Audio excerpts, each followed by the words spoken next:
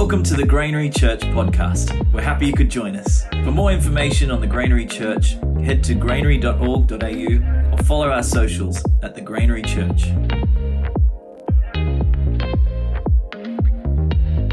Hello everyone. Happy end of 23. And today we're going to do just be a bit different. And it's really good to wrap up your year well. You know, you can get to the end of this year. Does it always feel to you like in the last 2 weeks before the end of the year, that next year is a long way away? It always feels like it's a long way away. Then I realise, it's actually in a day. It's tomorrow now. It's next year. And you can look forward to next year and you can hope that things will go really, really well. But it's always good to wrap up really well and to finish the year well. Otherwise, you drag into next year some of the stuff that you should have thrown into the bin at the end of 2023.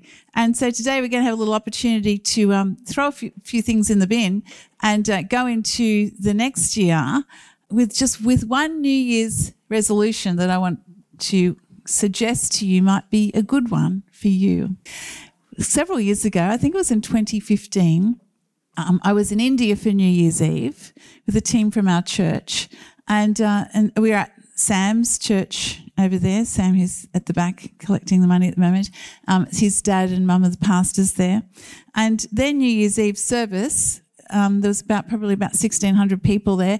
And it started about 7 p.m. and it went until 1 a.m. And it was full of praise and worship and testimonies of God's goodness, plus a couple of sermons in there. And it went till 1 a.m. And most of it I couldn't understand. The only part I understood, I think, was when I spoke. Was that probably it, Sam? The only bit. For the rest of the night, but I could sense what was happening there. It was just amazing as one after one people got up and shared the goodness of God in their life. It was just so beautiful. The next morning at 9:30, 1,600 people were back again to welcome in the new year with a worship service. And I just saw this incredible heart of honouring and thanking God in a country where it's very, very difficult to be a Christian. There's a lot of restrictions on Christians there.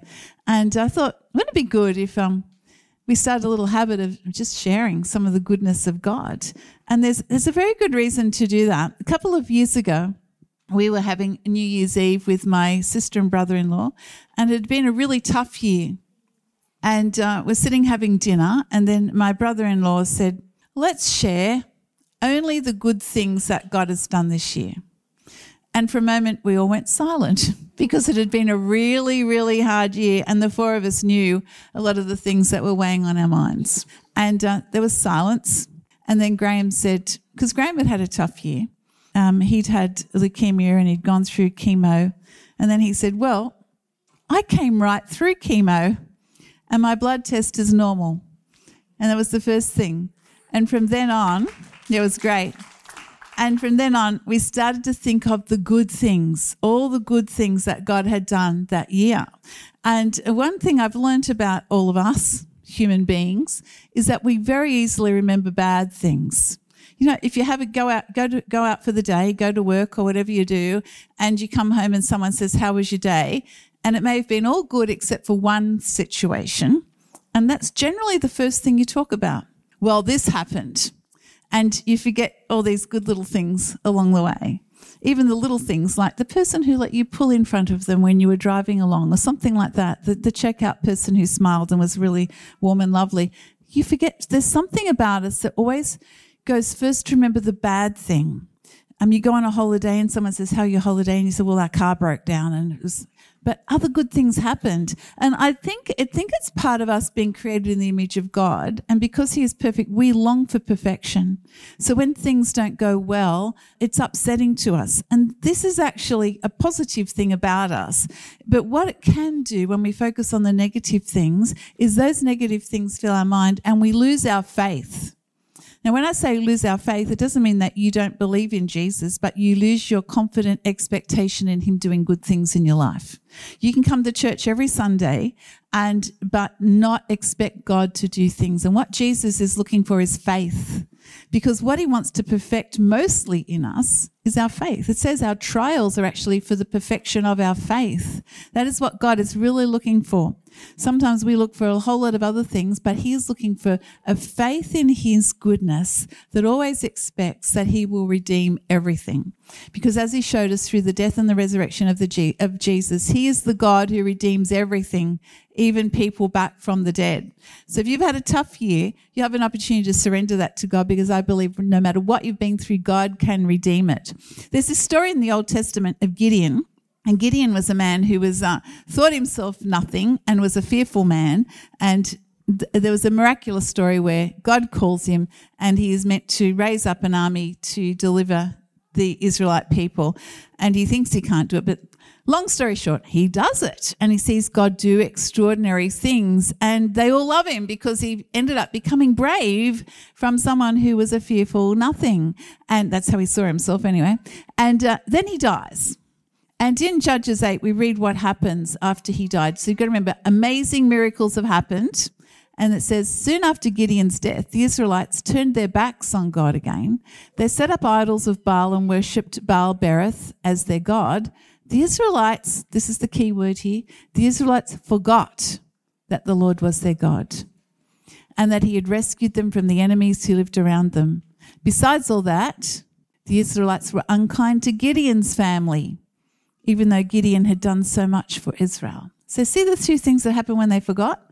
They forgot how good God was, and they forgot how to love other people.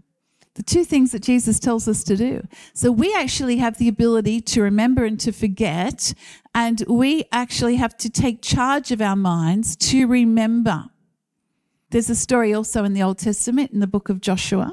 Joshua was the one who, with Caleb, led the Israelites across the Jordan River into the Promised Land after a most eventful time coming through the wilderness where they saw God do all sorts of miracles to get them to that point.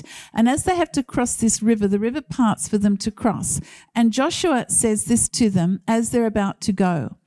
Go to the middle of the riverbed where the sacred chest is and pick up a large rock. Carry it on your shoulder to our camp. There are 12 of you, so there will be one rock for each tribe. Someday, your children will ask, why are these rocks here? Then you can tell them how the water stopped flowing when the chest was being carried across the river. These rocks will always remind our people of what happened here today.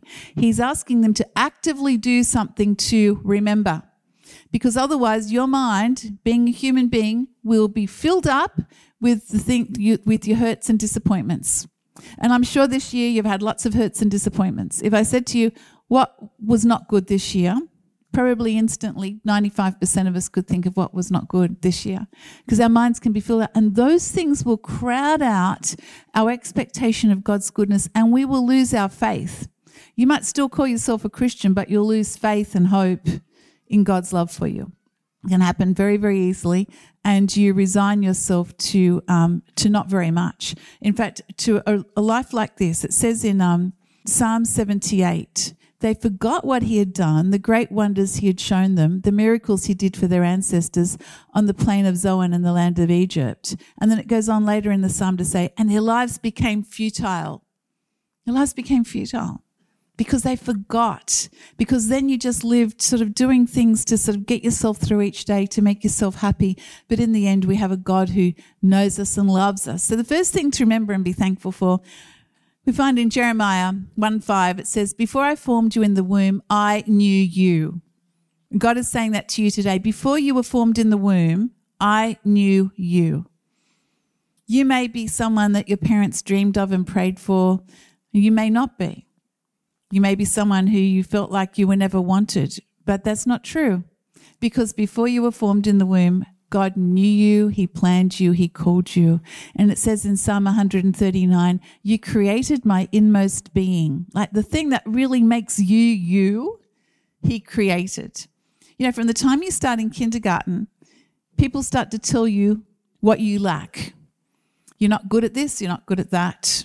You should look like this, you should like that, your family should be like this, and you start to become aware of the thing that you lack. And then we can look at each other, even as adults, and point out what we lack. So if you're on the creative side of things, you may lack organisation. in some ways, be very organised if you're doing something creative, and people will tell you what you lack. Or if you're really organised, people might tell you you need to chill or something like that. You know, we sort of look at people and we tell them what they lack. But God wants to tell you who you are. And he made you just the way you are. I praise you because I am fearfully and wonderfully made. He's asking us to do that. Your works are wonderful. I know that full well. My frame was not hidden from you when I was made in the secret place, when I was woven together in the depths of the earth. Your eyes saw my unformed body. All the days ordained for me were written in your book before one of them came to be. And you may think, what, some of those days were actually ordained for me? Yes, because whatever it is, if you surrender it to the Lord, some of those dark days, God will redeem. And so today we're going to hear 5 little stories of people who are grateful, and then I'm going to give you an opportunity to think of what you are grateful for. And if this year has brought beautiful things, some of the little things that you have that you need to recall are sitting in your home. Little gifts that people have given you remind you of the good things of God, because it says in the scriptures that every good and perfect gift comes down from the Father of lights. The people that you love, they are gifts. The food that you have on your table, they are gifts from God. The little presents that people have given you, the amazing presents that people have given you, they're all gifts to remind you of the goodness of God. And sometimes we just forget that they had them. We've got to remember. Like recently when I was very sick and I needed prayer, so they wouldn't have to have surgery, which God answered. I lay in bed in the hospital. I think, who do I know that I could call on who I have seen pray for someone and they've been instantly healed? And I remembered the night I was there in the room and he prayed for someone and they were instantly healed. So I called that person who came and prayed for me. You've got to remember these things. You've got to remember, just because time goes on, God doesn't change. You can remember things from a long time ago or recently, and God is always the same. So I'm going to get a few people up, tell a story, then you are going to remember some things, and we are going to remember the most important thing after that, and see what God will do in our hearts as we finish the year with thankfulness. Thank you for listening to our Sunday podcast. If you enjoyed it, either subscribe or follow on the podcast app that you use to keep up to date on when our next Sunday podcast gets released. Have a safe and blessed week.